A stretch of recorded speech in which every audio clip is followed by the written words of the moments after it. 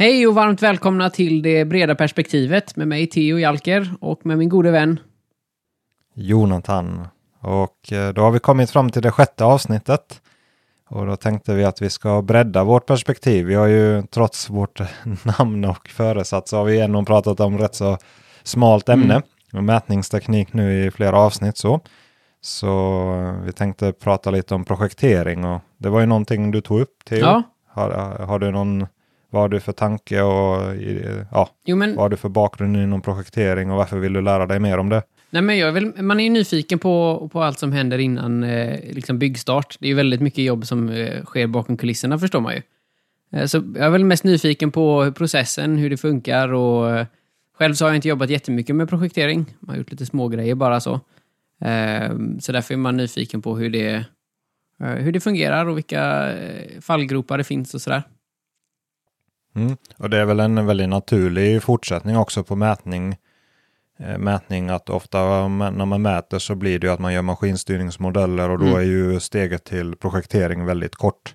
Att man är ju en liten smygprojektör som mätaren. Ja, precis. Jag har kommit in på projektering från andra hållet, att jag har ju varit ute i utomhus där i anläggning som anläggare. Och då blir det ju att man börjar, om inte ritningarna är färdiga eller funkar, så måste man ju börja projektera på plats utan bestämma, okej, då sätter vi brunnen här och då måste ju vattnet rinna dit. Och då är ju steget också väldigt kort till att egentligen få ner det på en ritning. Så jag kommer väl från det hållet. Jag har väl hållit på ett antal år nu, men jag räknade lite igår. Jag tror jag ska inte lova att jag är över 100 projekt, men ungefär någonstans där emellan som jag har gjort. Och hur många år har du hållit på med det? Vad tror du? Nej, men jag tror mina första ritningar har jag nog någon slags namn på någon ritning har jag från 2012 eller 11. Ja, okay. Sen hur bra de var, det är en annan. Men visst, de funkar. Men i CAD har jag ju ritat sedan dess och så det har inte varit så stora. Men nu jag har inte varit sådana jätteprojekt, men projekt på 200-300 projekteringstimmar som jag har bidragit med i projekt är väl de större projekten. Så det är ju alla någorlunda dignitet om inte stort hela. Vart inriktar du dig på när det gäller projektering? Vilket är ditt område liksom? Praktiska projekt, inte gestaltning utan mer tänk dig industrilokal eller lokal plus parkeringsplats. Av upp till kanske 1 hektar storlek, 10 000 kvadrat. Mellan stor villa till 10 000 kvadrats parkeringsplats kan man väl säga typ projektet. Sen har jag jobbat på sistone tiden rätt så mycket i deponier. Ritat rörsystem och deponikonstruktioner. Okay. Man tänker där med projektering. Vad tänker du att projektering är? Om du skulle bara fritt definiera eller säga vad projektering är. Eller vad tänkte du innan du har... Nej, men spontant så tänker jag bara att det är all planering som sker innan man sätter spaden i backen. Och det fortsätter väl kanske efter det också, men det är väl så, det är så jag tänker på projektering i alla fall. Det är liksom förstadiet.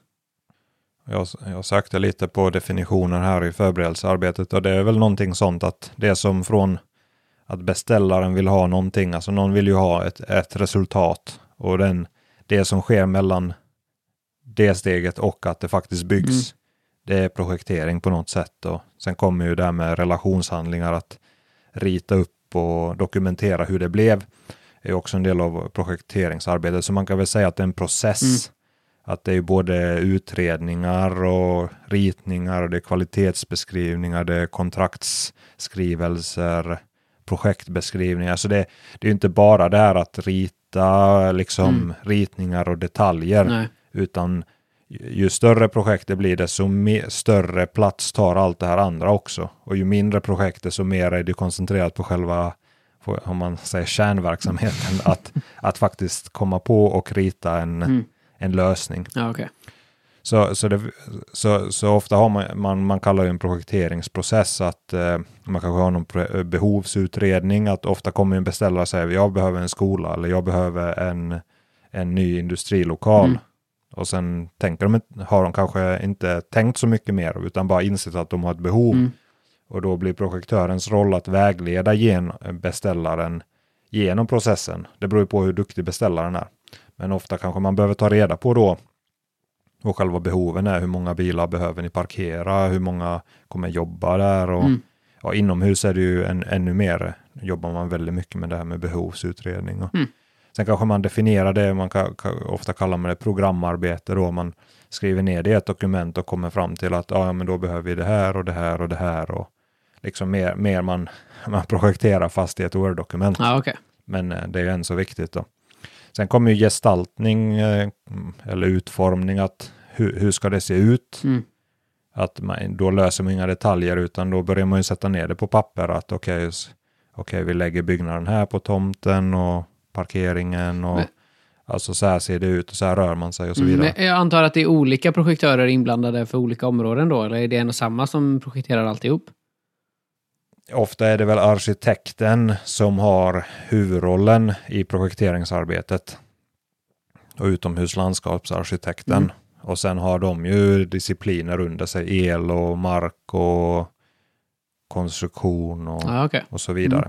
Men det beror på väldigt mycket. Alltså det är ju större projektet är det, så mer specialiserade är allihopa. Och alla har sin roll och ju mindre det är, så som jag är van att jobba väldigt liksom fri roll och ända från första kontakten.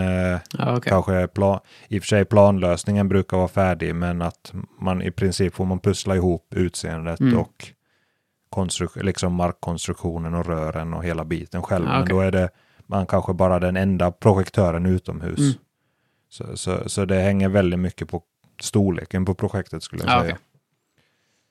Medan som du tänker Västlänken eller några sådana stora projekt, då är det ju väldigt uppdelat allting då. Ja. Och då är ju kanske kommunikationen den stora delen av projektet. Den enkla lilla biten där med kommunikation. Ja. Nej, men sen efter det så kommer ju jag tänkte på projektering, det är ju egentligen det ofta kallas detaljprojektering eller ta fram bygghandlingar. Att det är då man faktiskt spikar så här, det här ska det bli här och så här, ja, de här sakerna. Och men i det skedet så är det ofta beskrivningar också. Man beskriver kvaliteten på grejerna. Men det är väldigt många roller. Alltså det är samordnande, det är undersökande, beskrivande, föreskrivande. Sen är det ju lösa problem. Så det är väldigt många olika kunskapsområden. Så det är ju de här mjuka värdena, alltså precis som vi pratade där om beställningen, är det ju minst lika viktigt, eller ja, det är ju viktigare inom projektering att beställaren ska ju få det de hade i huvudet, inte det de kommunicerade alltid, utan det gäller att fiska fram det som den som vill bygga och stå för pengarna vill ha, och det är inte alltid så lätt. Nej, okay. Så det är väldigt mycket kommunikation. Och lite detektivarbete då från projektörens sida. Ja, för det är ju ett stående skämt att ja, men du fick vad du ville ha, eller du fick vad du sa, men det var inte det du ville ha. Det finns ju väldigt många sådana små serieteckningar om det här, men så jag skulle nog säga som största råd det är liksom inte ha för bråttom med att rita. Nej. Utan det är verkligen ta reda på vad som egentligen behövs, liksom lyssna och förstå på helheten. Men sen om man tänker mer ämnesspecifikt så bör man ju veta mycket om produkter som projektör. Vad finns det på marknaden? Hur bygger man ihop dem? Hur ser saker ut? Hur mycket kostar grejerna? Alltså göra kostnadseffektiva lösningar. Och det är i förhållande till säkerhet till exempel. Hur bygger man ihop det utan att riskera jättemycket djupa schakt eller trånga utrymmen eller drunkningsrisk och stora trafiklösningar. Och det gäller att kunna ritningsprogram då, till exempel AutoCAD eller andra CAD-program. Du behöver kunna branschstandarder. Du behöver kunna en del om juridik. Det finns ju kontraktsjuridik och entreprenadjuridik som kommer in. Så det är väldigt många discipliner, eller det är ju projektering är ju en disciplin, men att det är väldigt många olika kunskapsområden man måste behärska för att vara en duktig projektör. Och ibland blir man mörkrädd vad man har lyckats med att åstadkomma tidigare utan att fatta. Det är väl likadant om 10 år att man inser vad höll man på med nu. Ja. Men man lär sig ju att det är väldigt brett. Det är väldigt, väldigt brett. Men markprojektering då? Det är väl det vi vi sysslar med eller tänker syssla med. Ja, det är väl det vi kan mest om, eller du kan mest om. Ja, inomhus har jag inte hållit på särskilt mycket. Nej. Men om man tänker då tror jag det är bra att börja med principerna inom mark. Att om man nu ska rita någonting eller utforma någonting så bör man fatta hur världen funkar. Mm. Och då tror jag förstår man hur vatten fungerar och hur jord fungerar, då kommer man väldigt långt som markprojektör. Man ska först gå ut och studera naturen innan man kan bli en duktig projektör alltså. Det är ett sätt att lära sig mer om projektering, att vi rör oss i en utemiljö hela tiden. Mm. Och då är det ju observera hela tiden att man blir ju miljöskadad av det. Att jag kommer ihåg när jag började projektera mark att det var som att världen öppnade upp sig. Att man innan jag tänkte jag aldrig på att mark faller. Man tänker att en väg eller platt eller en parkeringsplats är platt. Och man funderar väl inte så mycket på regnet försvinner och när det regnar. Och, ja, man tänker inte på sin omgivning egentligen. Nej. Men när man väl börjar tänka och se hur allting hänger ihop så blir man väldigt fascinerad av systemen. Och då kan man ju lära sig mer att varje gång du åker till en parkeringsplats någonstans och ska handla så kan du fundera på hur har de byggt det här och hur funkar det? Håller det eller håller det inte? Är det trångt eller är det gott om plats? Och så kan man börja reflektera över hur skulle jag rita samma sak? Eller så kan man fundera, varför ritar de så här? Finns det någon begränsning här? Eller vad har de tagit hänsyn till? Eller är det bara snålhet eller ett misstag? Ofta är det ju en begränsning att de måste balansera de här aspekterna och så vidare. Så det tycker jag mark är väldigt tacksamt att man kan observera väldigt mycket. Sen lär man sig väldigt mycket på att gräva upp andras grejer. Det har vi ju gjort väldigt mycket tillsammans. Att det tycker jag är otroligt lärorikt. Att brunnar som har satt sig eller ytor som har gett sig och gräva upp sånt. För då ser man ju, här var det 30 centimeter grus och så har det blivit sättning för lastbilar kör där. Då håller det inte. Eller brunnar att här läckande brunn, det gör att marken sätter sig runt omkring. Och då bygger man ju på kunskapsbanken hela tiden. Ja, det är klart. Då lär man sig väldigt mycket. Tänker det här med jord och vatten. Alltså vatten är väl kanske det som påverkar mest jorden. Alltså jord, om man tänker mark och jord, det finns ju många jordarter så man måste lära sig lite om marklära. Att det finns liksom berg och grus och silt och lera och så lite olika fraktioner mitt emellan. Men alla beter sig olika och framförallt har de olika hållfasthet eller håller olika mycket och framförallt när det är vatten inblandat. Och vatten kommer ju från flera olika håll. Att det kommer ju både vatten från himlen, det kommer dagvatten brukar vi kalla det. Sen finns det markvatten, dräneringen brukar ta hand om det, eller kallar man det. Sen har du ju vatten i rör, det kan ju vara både dricksvattnet och avloppsvattnet och regnvattnet.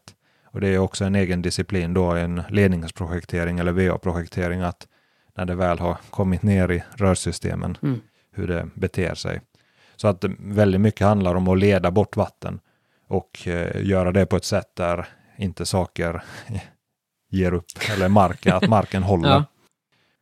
Och sen är det ju marken får man ju hur får man en väg att hålla? För jag tänkte fråga bara hur du pratar om att vatten är det som påverkar mest. På vilket sätt påverkar vattnet marken då? Mark blir mjukt när det blir blött kan man väl säga. Det håller väl eller märker väl alla så här när om du går på en stig på sommaren i skogen så kan det funka jättebra, men så har det regnat lite så är det superblött, mjukt. Och det tappar sin hållfasthet helt enkelt. Det är som du stoppar brödskiva i mjölken eller kanelbullen i mjölken. Den blir mjuk. Det är väl ungefär samma effekt. Men jag tänker med frost och sådär, kärle och sånt. Ja, det är också sin egen att vatten har ju, is har ju kraft. Det spränger läskburken eller ölen i kylen, frysen. Och det gör den spränger marken också och rören. Så det är också någonting man behöver tänka på. Ja, för jag kommer ihåg när vi grävde ut någon trappa där att den hade ju sprängts ut av frosten. Det blir bildat så mycket jord bakom stenarna. Ja, frosten är ju stark och den kan ju lyfta marken rätt så mycket beroende på mark. Men alltså allting från lite någon enstaka centimeter till en skogsbilväg eller en dåligt utförd trappa kan ju lyfta 100 millimeter på en vinter. Och sen sjunker det tillbaka. Så det kan göra att dörrar inte öppnar sig och så vidare. Ja, så det finns ju väldigt mycket att tänka på där. Men att vägens eller alla grus eller vägars eller överbyggnaders största fiende är väl vatten. Alltså dels så luckrar det upp uppifrån och sen luckrar det upp från sidan. Alltså att leda bort vattnet och dränera marken, det är väl det i lång utsträckning handlar om. Men så jag tänkte att om man ska gå in på någonting praktiskt här så är det väl höjdsättning då. Att om vi ska begränsa projektering, en del av projektering eller första delen av projektering till höjdsättning. Att det är ju, och höjdsättning är ju då hur högt eller lågt ligger marken. Och det är väl egentligen fasen efter att man har bestämt hur det ska se ut. Alltså ofta har man ju kanske någon bestämt att här ska vi ha ett hus och vi ska ha 30 parkeringsplatser eller 300 parkeringsplatser och de ska ligga här. Och så får du det i ditt knä och höjdsätta.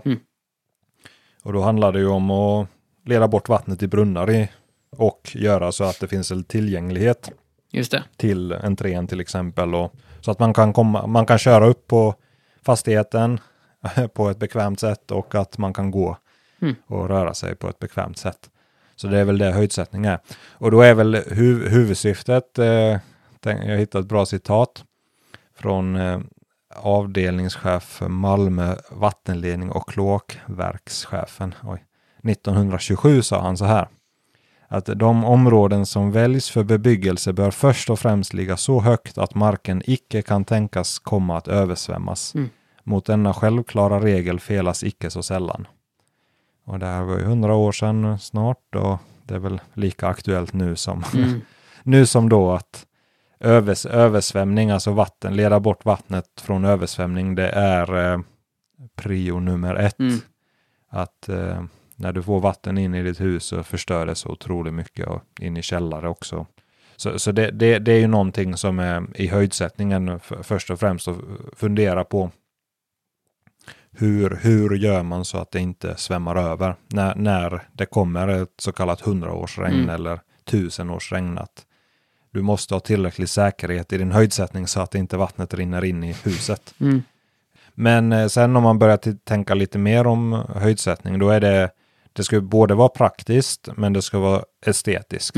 Och jag har hållit mest på med den praktiska delen, men landskapsarkitekterna som ofta gör höjdsättningen, alltså i parker och i stadsmiljö, gatumiljö, de tänker ju väldigt mycket på estetiken. Då tänker de mycket på rum, hur det blir, alltså hur man kan göra rum i landskapet. Att till exempel om du tänker att du står på en kulle eller på en lite högre bulle så känner du dig väldigt öppet, och om du är nere i en sänka så känner du ju som att du är lite trängd eller att du är liksom privat. Och, så du kan jobba med det. Till exempel om du tänker där vi var i England och jobbade. Om du tänker på fotgångarna där eller platssättningarna. Att de var ju nedsänkta. Och när du stod uppe på gräsytorna så såg du ju inte ens gångarna. Och då såg ju gräsytorna ut som ängar helt enkelt. Och det är ju ett resultat av en höjdsättning.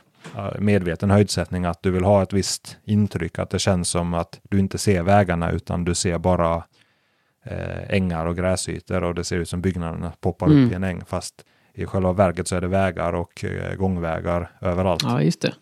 Ja, det är snyggt. Så det är ju ett sätt. Sen ska det ju vara höjdsättning ska ju vara ledande.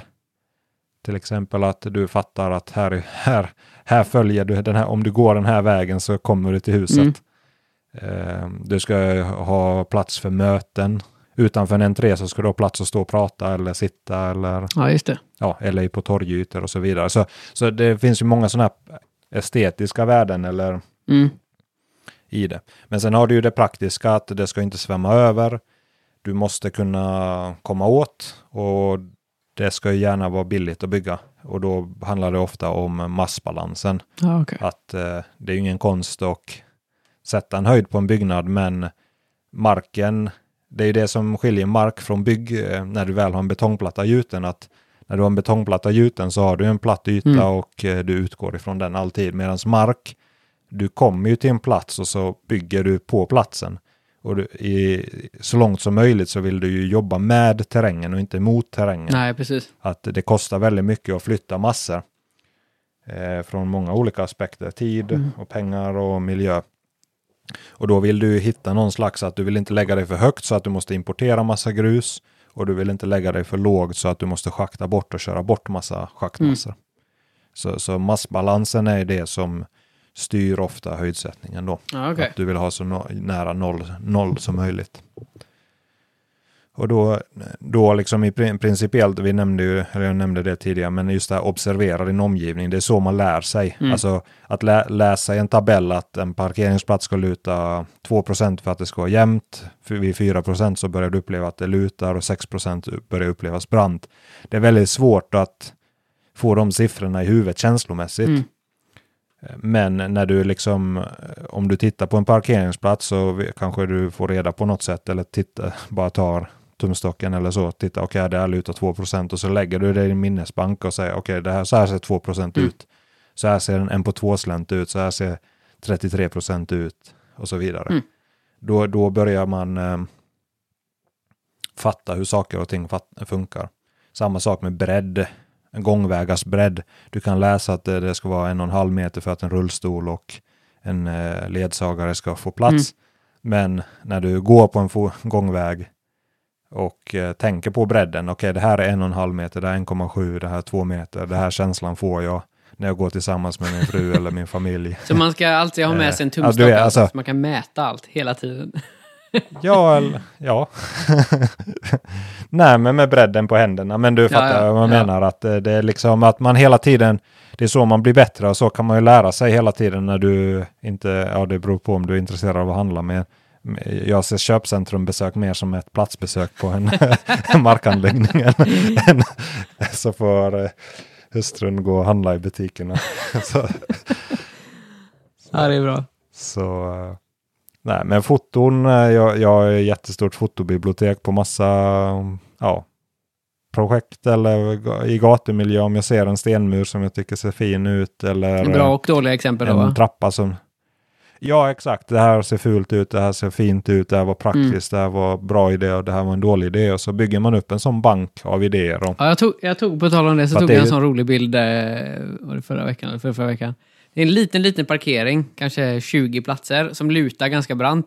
Och precis vid infarten till den parkeringen så är det typ 6 eller 7 stycken sådana här gallerbrunnar. På en jätteliten yta. Samlade liksom. Och tänkte jag, vad har hänt här? Väldigt många olika... Okej, vattnet rinner lite hitåt. Vi sätter en brunn här. Och sen så rinner det lite hitåt en annan dag. Då sätter vi en brunn här. Och så jag skickar den bilden till dig. Det var väldigt roligt. Intressant. Tätt med brunnar. Nej, men just så lär man ju sig. Alltså man bara, oj, vad har de gjort här? Och så sen kan, nu har jag svårt att hitta en så distinkt förklaring. Men ibland kan det vara, de har en oljeavskiljare och så har de fettavskiljare och så har de, i och för sig, då skulle det inte vara ett gallerbeteckningar på dem. Men du vet att så börjar man fundera och så helt plötsligt så fattar man, de var tvungna att göra så här. Det var en intressant lösning. så lär man ju sig. Ja, det finns säkert en förklaring till det, men det såg väldigt roligt ut då på... Så såg det ut. Ser ju vad många brunnar det är där. Så det är en borta vid hans bil där. Och sen är det 3 stycken där och sen är det en till här, vet du. Ja, den var rolig den. Nej. För det, men så är det ju. Alltså till exempel, om man nu får säga så att många, det är nackdelen att många, alltså om man tänker sig hur man blir projektör, då är det ju, du går i gymnasiet och så av någon anledning så hamnar du in på väg och vatten och så lär du dig projektering och så får du jobb som projektör på en konsultfirma. Och du kanske aldrig har varit på en byggarbetsplats eller bara varit på platsbesök några gånger. Du vet inte vad det betyder. Nej. Du vet inte vad en brunn kostar. Du vet inte alls hur man bygger. Och då är det ju väldigt svårt att rita en praktisk lösning. Jag har undervisat i anläggningsprojektering 2 gånger på yrkeshögskolan, 2 olika kurser på ungefär 100 timmar. Och då ser man ju alltså nya som ska rita. Att de bara ploppar ut brunnarna. Puff, puff, puff. Och så tänker de, ja men vattnet tar väl sig dit på något sätt. Och sen, och om du inte har någon som kontrollerar det, så ja, då installerar byggaren det och tar betalt. Då är det gubbarna på plats som står och kliar sig i huvudet sen bara. Ja, och de har en utförande entreprenad och de får bara betalt för att göra det de ska. Så. Ja. Och då blir det så.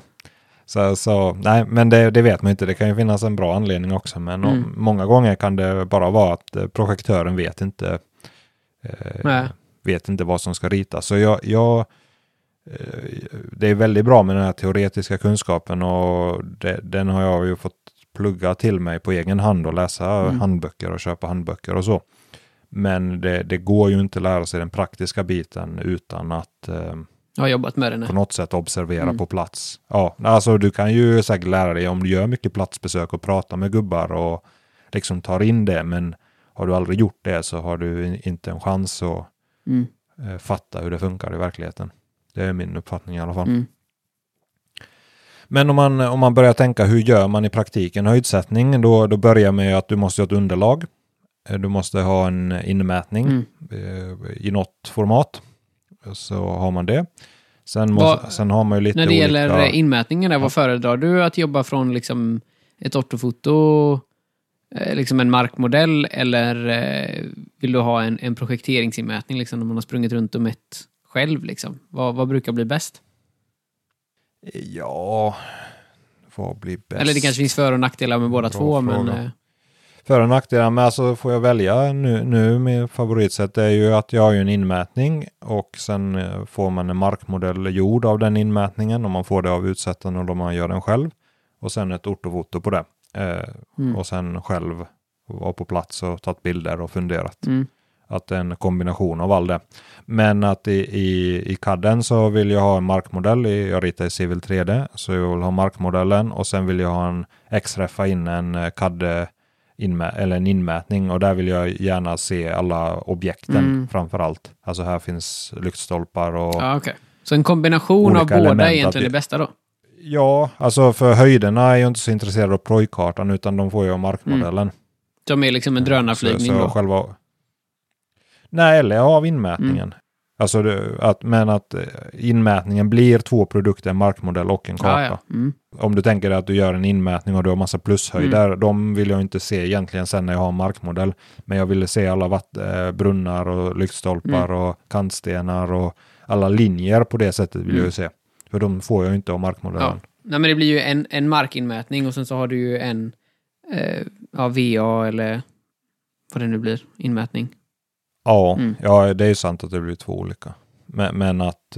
Jag tänker, för det finns väl ganska mycket sån här öppen data som man kan använda sig utav, typ så här, heter inte det alltså LAS-data eller?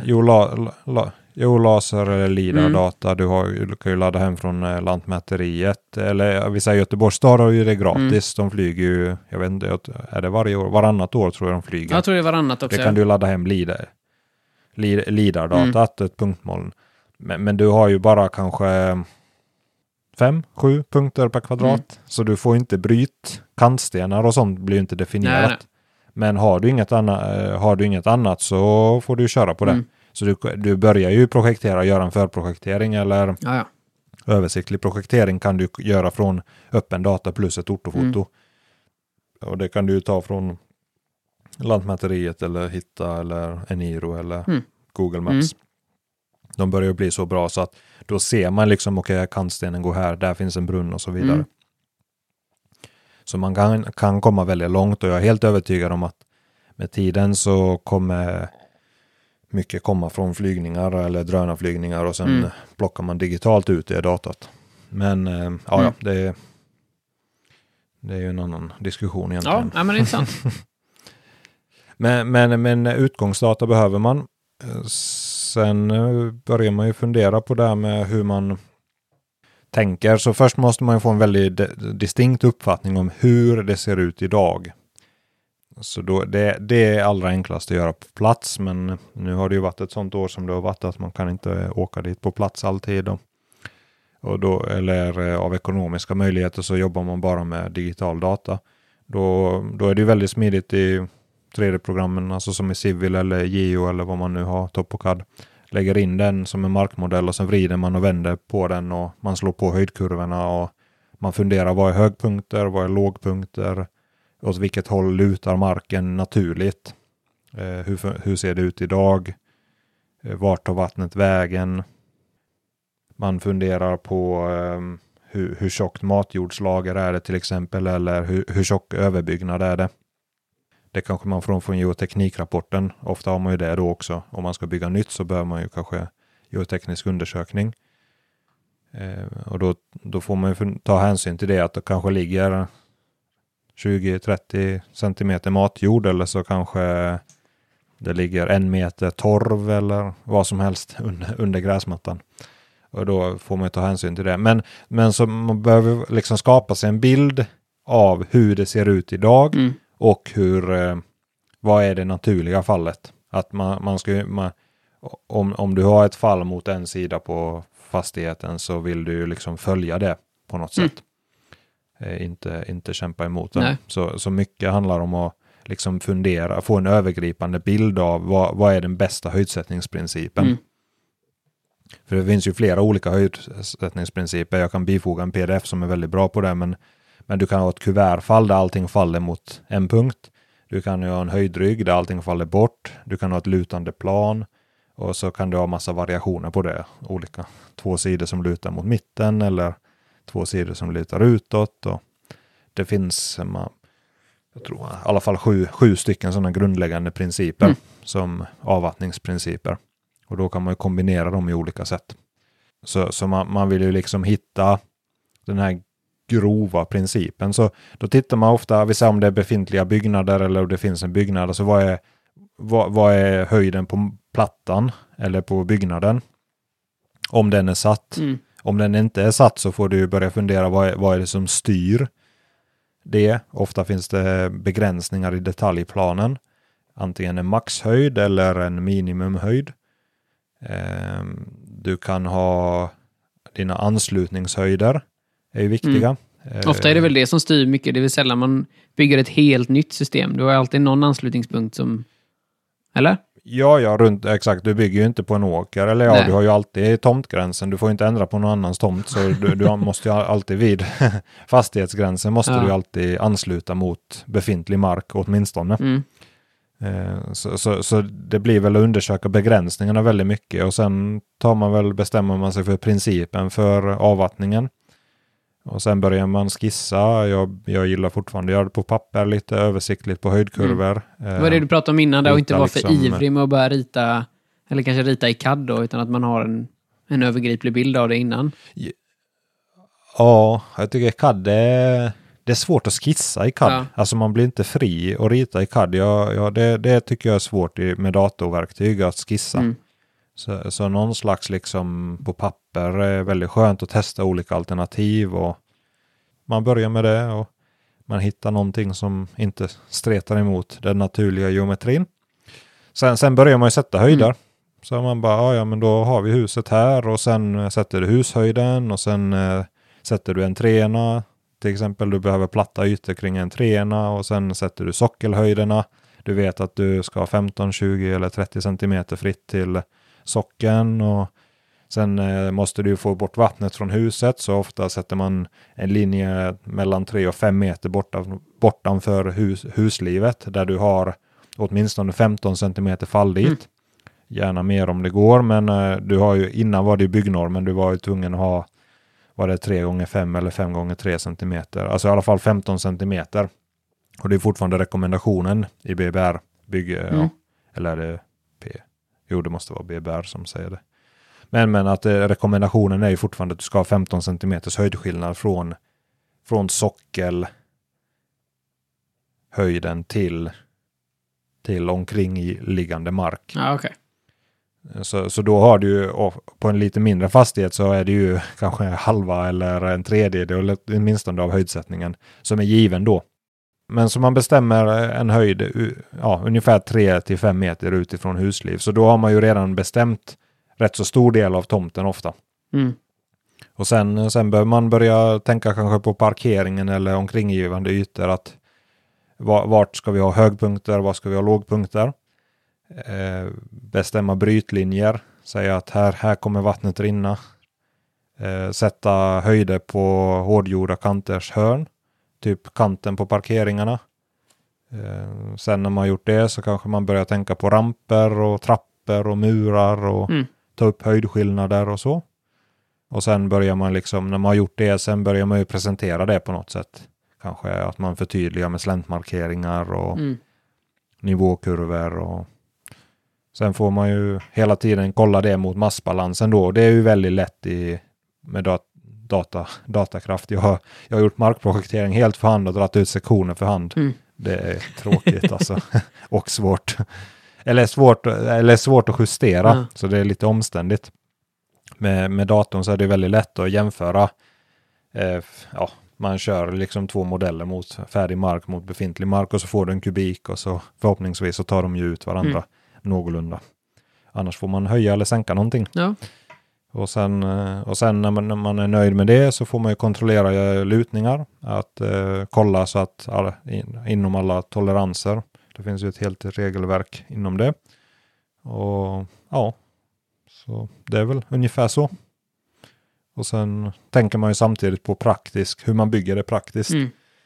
Att du vill ha gärna långa, jämna ytor. Man vill inte bryta ytor i mitten och man vill inte skeva dem i onödan utan tänka i stora ytor, gärna rektanglar eller kvadrater eller åtminstone trianglar. Men gärna rektanglar att man kan liksom till exempel om man hyvlar av det eller kör med maskinstyrningssystem eller med en fallaser att du kan ställa det liksom, och sen liksom att du får ytor att då när du schaktar till exempel så blir det mycket enklare att följa en stor yta och så liksom med ögat också få hjälp av. För att förenkla för utföraren helt enkelt. Så, ja, alltså håller du på massa så liksom kullar och liksom småytor och sånt är ju väldigt omständigt att bygga. Och allt som är omständigt tar mer tid och då kostar det mer. Alltså är det definitivt. Så ja, det är väl höjdsättning i grova drag. Alltså höjdsättning är ju alltså på ett sätt inte jättesvårt men det är samtidigt väldigt kreativt eller svårt på det sättet att du har ju väldigt mycket frihet och där kommer väl erfarenheten in väldigt mycket att hur ritar man det effektivt och snabbt direkt. Alltså man får en känsla så här gör vi höjdsättningen, det kommer att bli bra. Att det är väldigt fritt och så på det sättet är det ju svårt. Sen finns det ju ramper. Man till exempel, det finns ju ett regelverk att man får inte överskrida vissa lutningar som en på 12 på en ramp. Helst ska du ha en på 20. Lutning, 5% lutning på en ramp och du får inte ta upp mer än 50 cm i ett svep. Utan sen ska du ha vilplan. Och vilplanen ska ha max 2% lutning. Det finns mycket att ta hänsyn till helt enkelt. Ja, det finns ju det. Och så har du minimi bredder och sånt. Så det finns mycket att ta in där. Ja, verkligen. Verkligen. Men framförallt, alltså bort med vattnet från huset. Bort med vattnet från där man går. Bort med vattnet därifrån man kör. Få ner det i brunnar. Tänk över när brunnarna inte funkar den dagen eller när det regnar så mycket att brunnarna inte sväljer. Vart tar vattnet vägen då? Så du har ju översvämningsvägar måste du ha på något sätt att okej, här tar vattnet här rinner vattnet över kanten istället för in i huset. Nej, precis. Det måste ju vara jätteviktigt att ta med sig plan A och plan B liksom. Och plan C, ja, exakt. Plan C. Om man nu pratar om dagvatten så är det nog 3 skeden. Att du har ett normalregn eller vad man ska säga att det är normalfall. Att det funkar bra. Sen har du ju ofta dimensionerat för 10 års regn eller ett 20 års regn börjar det bli nu. Men att då är det liksom ett statistiskt regn liksom att vara väldigt förenklat uttryck så är det den starkaste skuren på 10 år eller så vidare. Och då räknar man att då får brunnarna gå fulla. Till exempel är det ledningssystemet fullt. Och då måste man titta på vad händer vid det tillfället. Och då kanske man får acceptera lite pölar och lite grejer och sånt. Men hur tänker man som i Göteborg, speciellt i innerstan här där man har älven inte så långt bort. Att det måste väl också styra någonstans vattennivån innan det börjar backa upp i dagvatten oavsett hur fin din projektering Ja, så har det... du ju alltid ett minimum, eller liksom maximum, så att säga, ut mot havet. Helt klart, så det kanske vi får prata om när vi pratar om ledningsnät, men uppdämningsnivå kallar man det. Att du har ju ett mått där det backar upp. Ja. Och även avloppsledningar backar ju också upp när de blir fulla. Så du har en uppdämningshöjd du får ta hänsyn till. Så i Göteborg, nu kommer jag inte ihåg den utan till, men det finns ju en höjd där man säger så här högt åker älven upp, är det 1,6, 7? Jag kommer inte ihåg. Och så finns det någon siffra på hur mycket den ska stiga också nu närmsta 100 åren. Ja, det blir spännande. Och då vill man gärna ta hänsyn till det. Ja. Så det finns ju höjder där. Och då pratar man om dagvattenhantering. Så det finns väldigt många faktorer helt enkelt att ta hänsyn till i ja, det gör det verkligen. Markprojektering. Ja, det här var intressant. Det känns som att man kan djupdyka in i de väldigt mycket olika små nischade områden när det kommer till projektering. Nu har vi pratat om mark liksom, och höjdsättning, men inom mark så finns det väl jättemånga olika områden man kan prata mer om. Ja, det finns det verkligen. Men någonting som är bra att lära sig, om man nu ska proja mark, så är det ju att lära sig lutningar utantill. eller lära sig vad funkar och vad funkar inte. Typ att 0,5% lutning längs kantsten, 1%, minst 1% lutning på asfaltsytor. Eftersträva av 2%, det upplevs som platt. Överskrider jag helst inte 4%, men om det inte går så kanske 6% funkar. Garageuppfarter ska helst inte vara mer än 15%.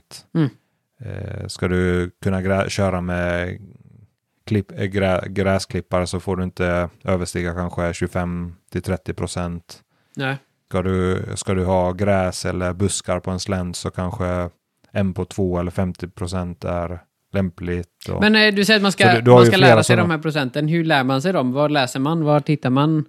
Hur man... Nej, men jag kan bifoga ett dokument. Det finns ju, jag har ju ett dokument framför mig som jag plockar lite ifrån, med lutningar som inte bör understigas och lutningar som inte bör överstigas. Det finns ju riktlinjer. Ja. Det finns ju inte så mycket lagar. Det finns ju vissa lagar, finns det ju till exempel för just rörelsehindrade, och det kan finnas för vägar. Till exempel finns det ju, Trafikverket har ju sina normer och så vidare. Jag tänker en lathund för liksom procent. Bara ha liksom ett A4-ark bara när man sitter där och... Ska man se? Men du ska få det. Jag har 2 dokument som beskriver... Det är 2 lathundar för höjdsättning som är jättebra. Det är 2 examensarbeten som är fantastiska från 2 kvinnor. Olika, men från Alnarp är de. Från det lantbruksuniversitetet. Nice. Men jättebra att ha. Men att om man har en lista så är ju liksom siffrorna inte så... Det är det jag menar, som jag sa innan, att det är fortfarande bara siffror. Att det är bättre att liksom lära sig. Det är som att lära sig ett språk. Att okej, så här mycket får det luta. Ja, det är klart. Att det är först då du blir effektiv.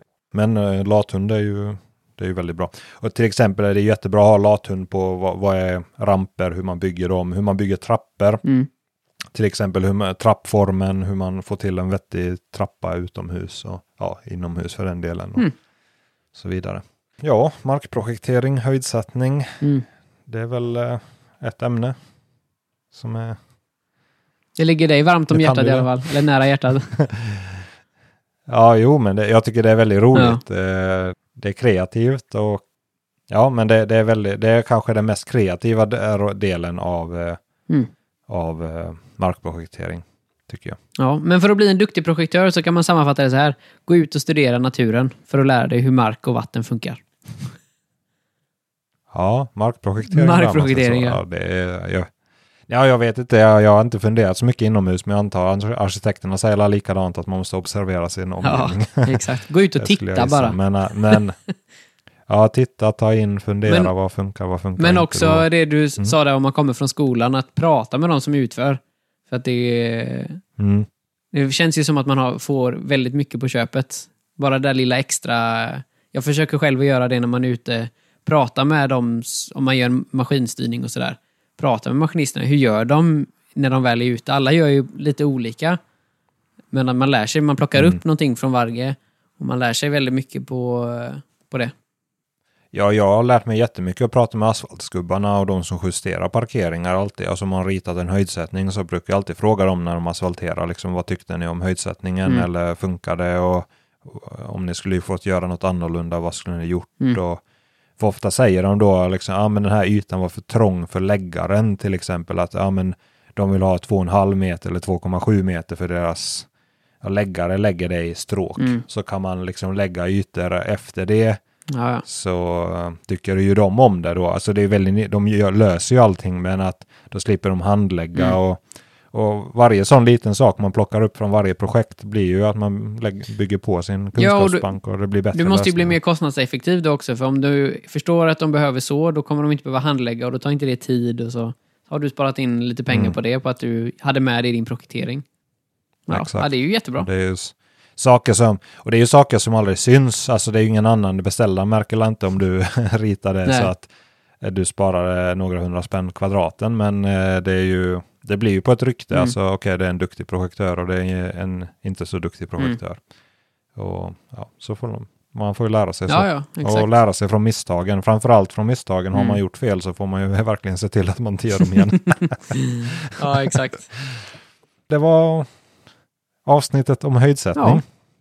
Informativt. Och så, som vanligt. Som alltid så har ni frågor så det är bara att höra av er till hemsidan landskaparen.se, och där hittar ni med mejl jonathan@landskaparen.se, och vill ni vara med i podden så är ni välkomna, eller om ni ämnesförslag så är ni välkomna med det också, så ska vi se vad vi kan göra åt saken.